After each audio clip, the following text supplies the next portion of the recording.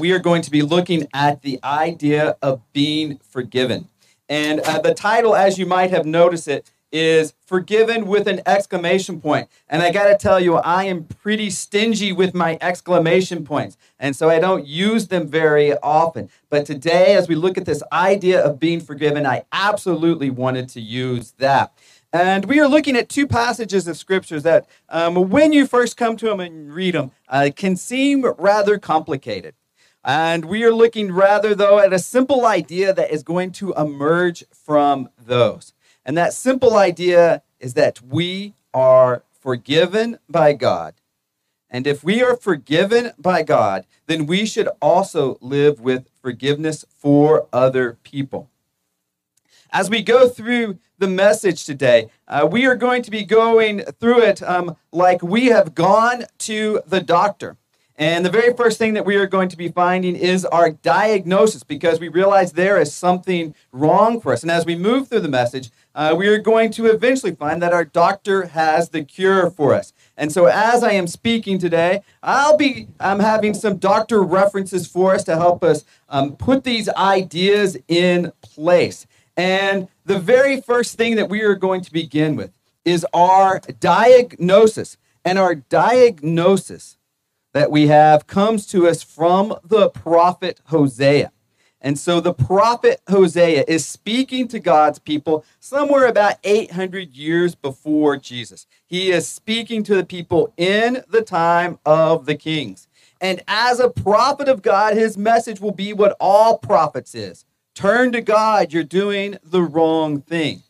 And as with many of the prophets that we see in the Bible, he uses imagery to help get that point conveyed to God's people. And this imagery that we are going to find in Hosea 1 is a stinging imagery. And it is that God's people are like an unfaithful spouse. That is what God's people are like. They were called to be loyal. They were called to only have one God. But their wandering eye has taken them away.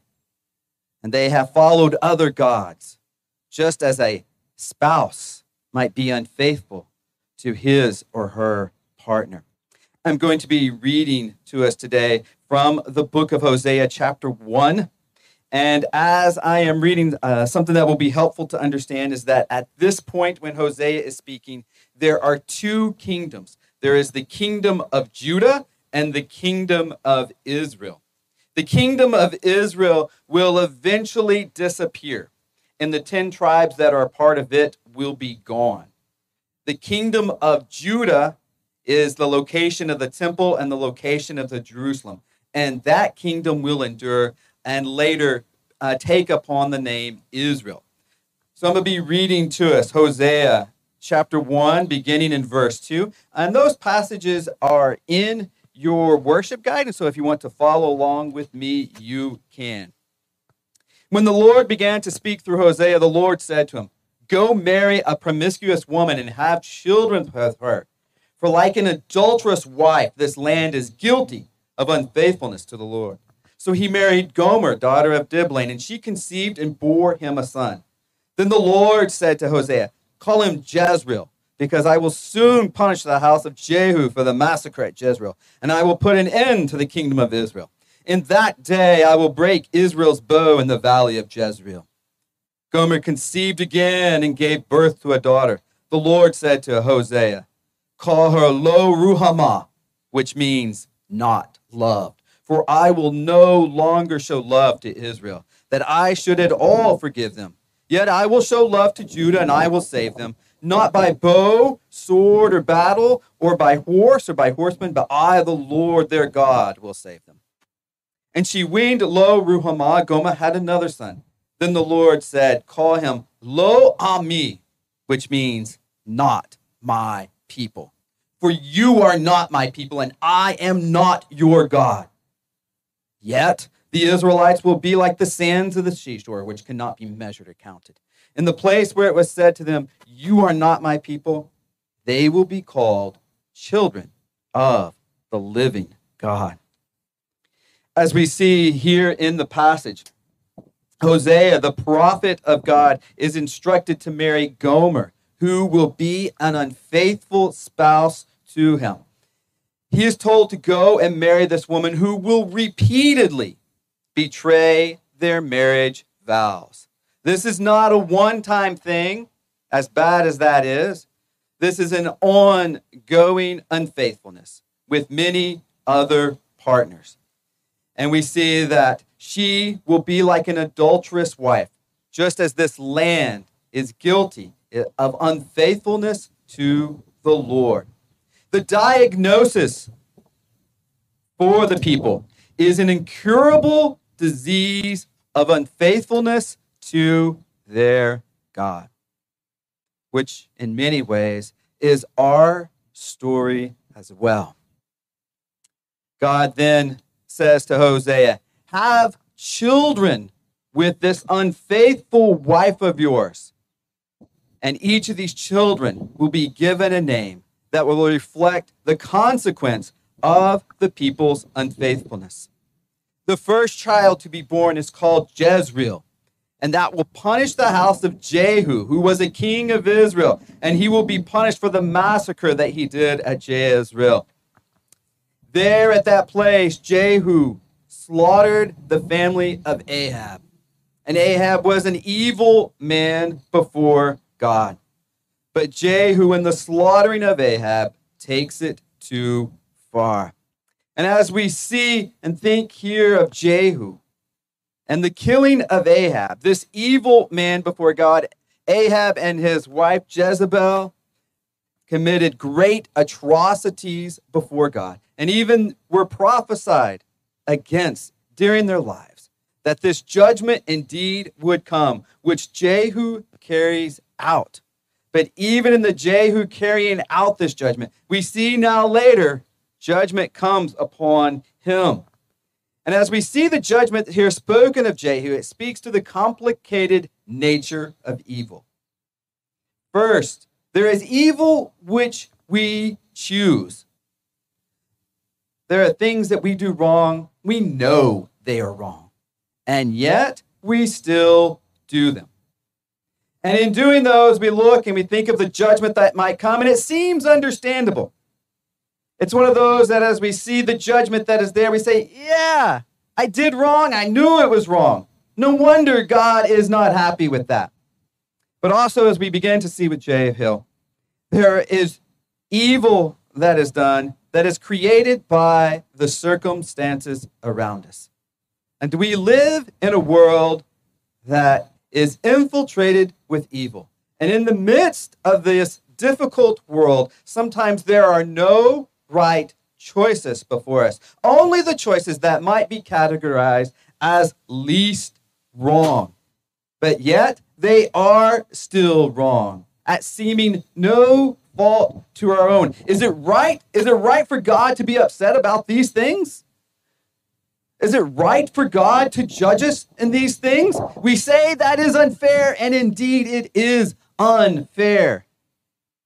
But we do not worship a fair God. A fair God would hold us accountable for the things that we do wrong. We worship a God who is most certainly unfair.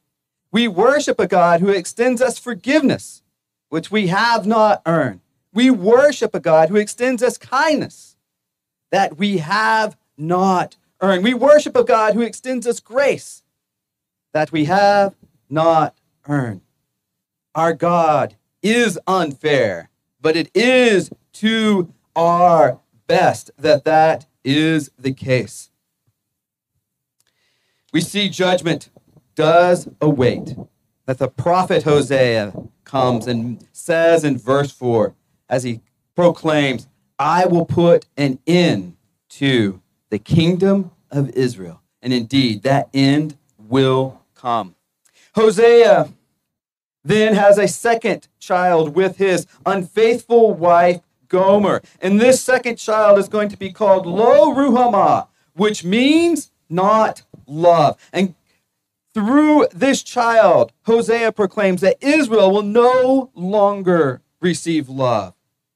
They will no longer be forgiven. Their credit line is maxed out. There is no more credit to be given by God. But to Judah, to the kingdom of Judah, they will be saved. It says in verse 7, as God speaks to Judah, I will show love to Judah, and I will save them, not by bow, sword, or battle, or by horses or horsemen. But I, the Lord their God, will save them.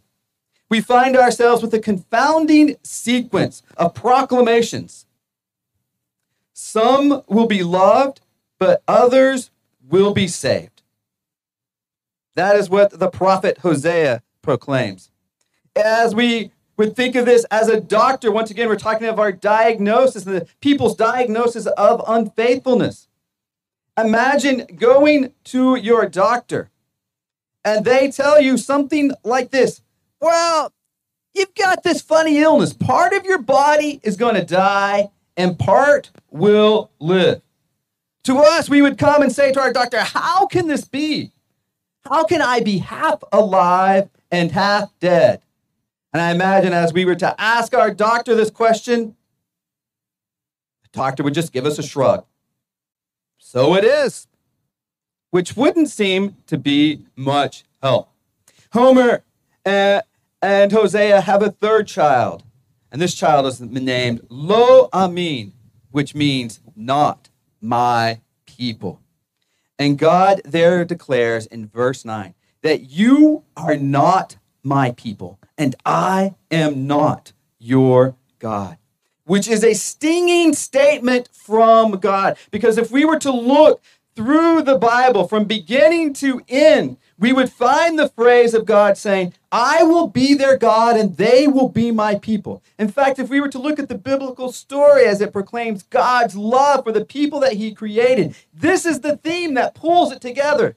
God constantly saying, I will be your God and you will be my people. When the people do wrong, this is still God's stance. When the people go their own way, this is still God's position. I will be your God. The day has not yet fully arrived, but it indeed will arrive. Yet God here, speaking to the kingdom of Israel, says, you are not my people, and I am not your God. Yet the word yet comes in.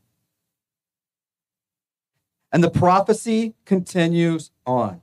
Yet the Israelites, these people who have just been prophesied against, are like the sand of the seashore, which is a biblical expression of saying there will be a lot of them. And they are called the children of God. They are the children of God. And we see as the passage continues on that these two kingdoms, Israel and Judah, will come together again and appoint one leader. If we were to think of our diagnosis that we are receiving from our doctor, we are left with a conflicting message. First, we see that the people are going to be disowned by God, yet they are his children. If we were to think of the doctor speaking to us, the doctor would be like, you are going to die one of the most painful deaths that there could ever be. But don't worry, you're going to be fine. And you would be like, how is that going to work?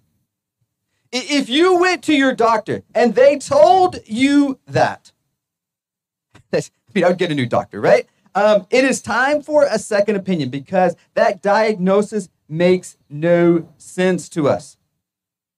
How can we die but yet be fine? Yet, with God, all things are possible. Let us see how. We are going to look now at our cure. As I mentioned earlier, we have been diagnosed with unfaithfulness to our God. But there is a cure. And the cure is this: God's forgiveness for us. There is a quandary for God because God's forgiveness hinges upon a scale. The evil that has been done must be paid 4. There is a debt that is in place that must be paid. It is the nature of God's judgment, not in a bad way, but in a good way. The idea that the wrongs that we have done, the consequences must be felt. To be forgiven, something must be given in exchange. There must be a bartering system that takes place between us and God. And indeed, we will see that forgiveness comes at a cost. We will talk more on that in a few moments.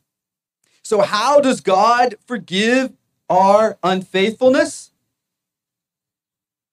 Our debt is paid through Christ.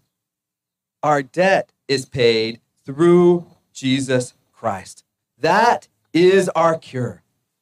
The forgiveness of God that comes through Jesus Christ. And through that forgiveness, we are able to reconnect with our God.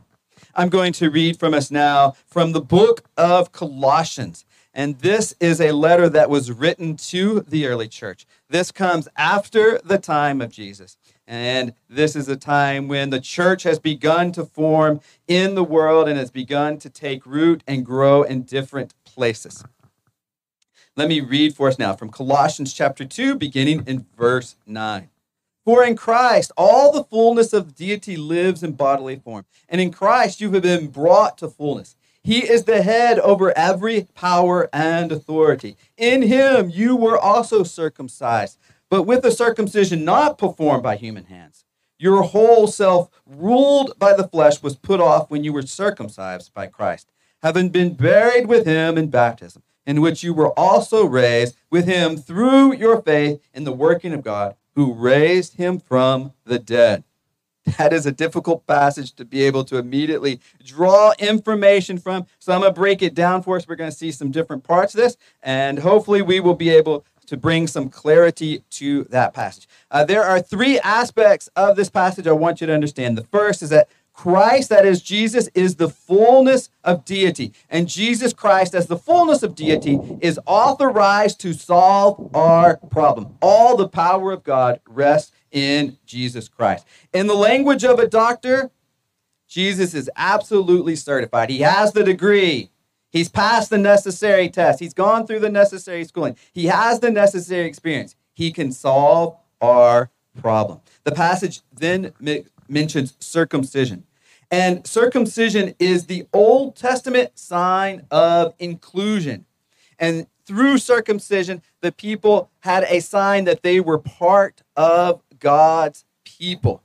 And we see that Jesus Christ for us provides a circumcision.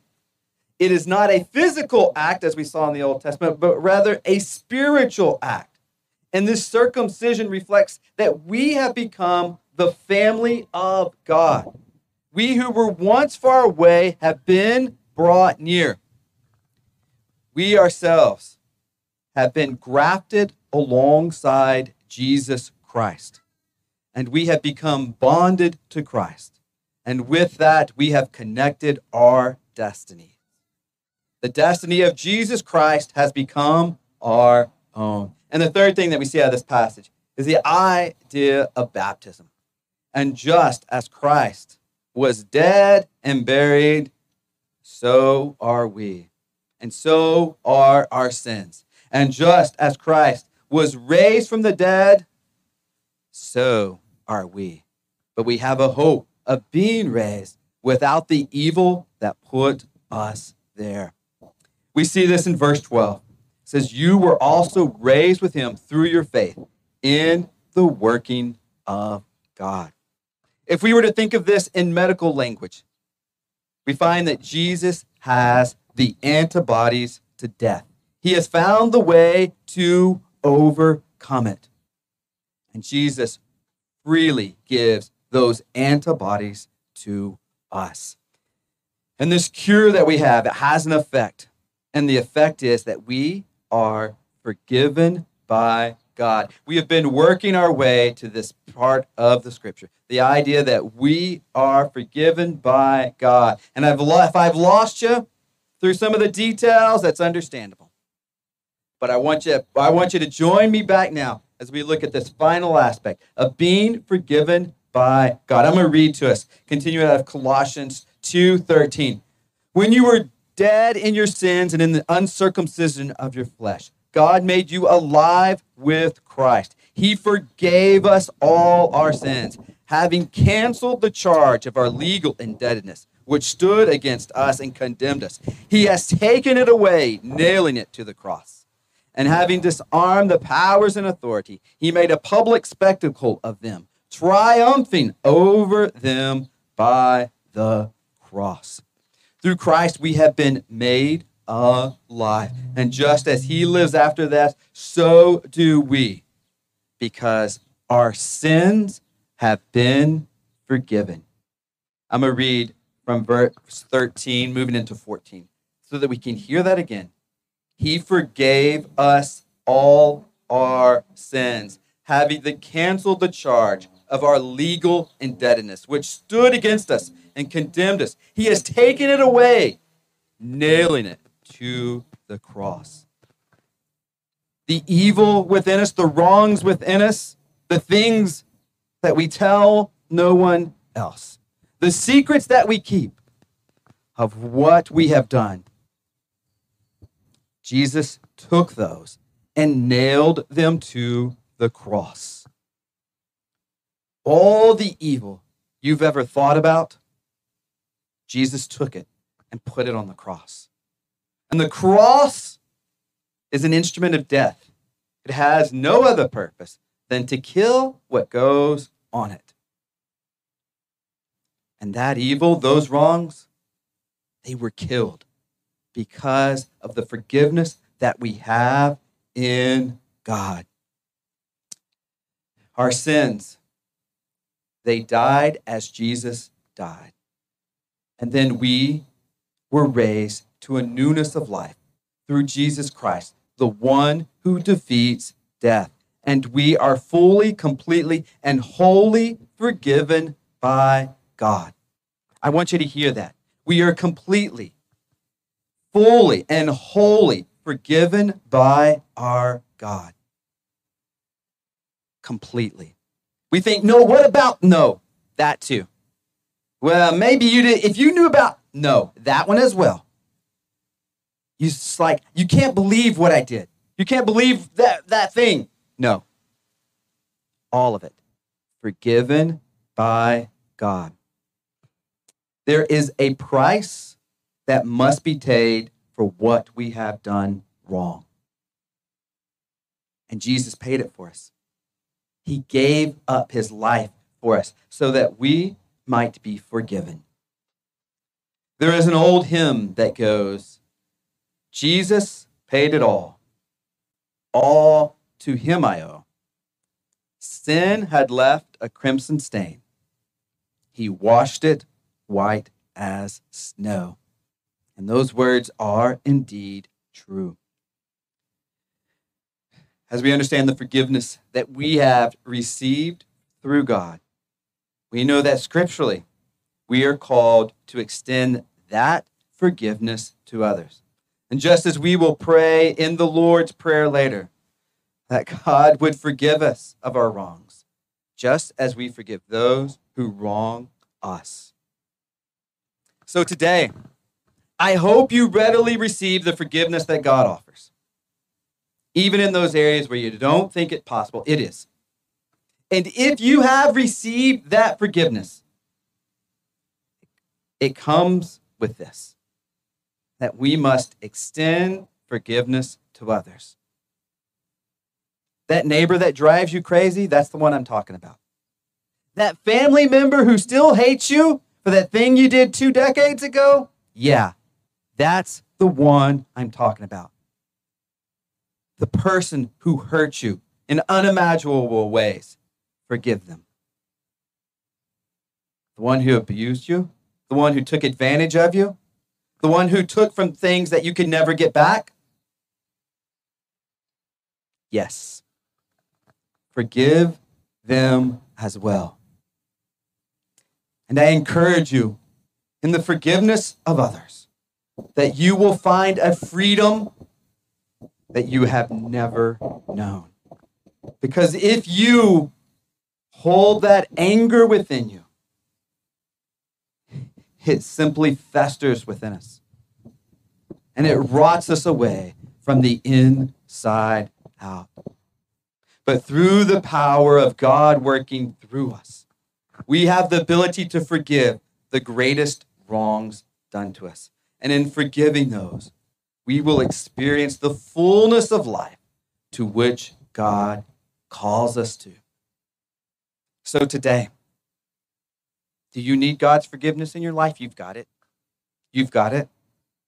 Are there people in your life that you need to extend that forgiveness to? Probably all of us have some of that. I encourage us to take that step, to move forward in the forgiveness of others. Let us take a moment and quietly reflect upon today's message.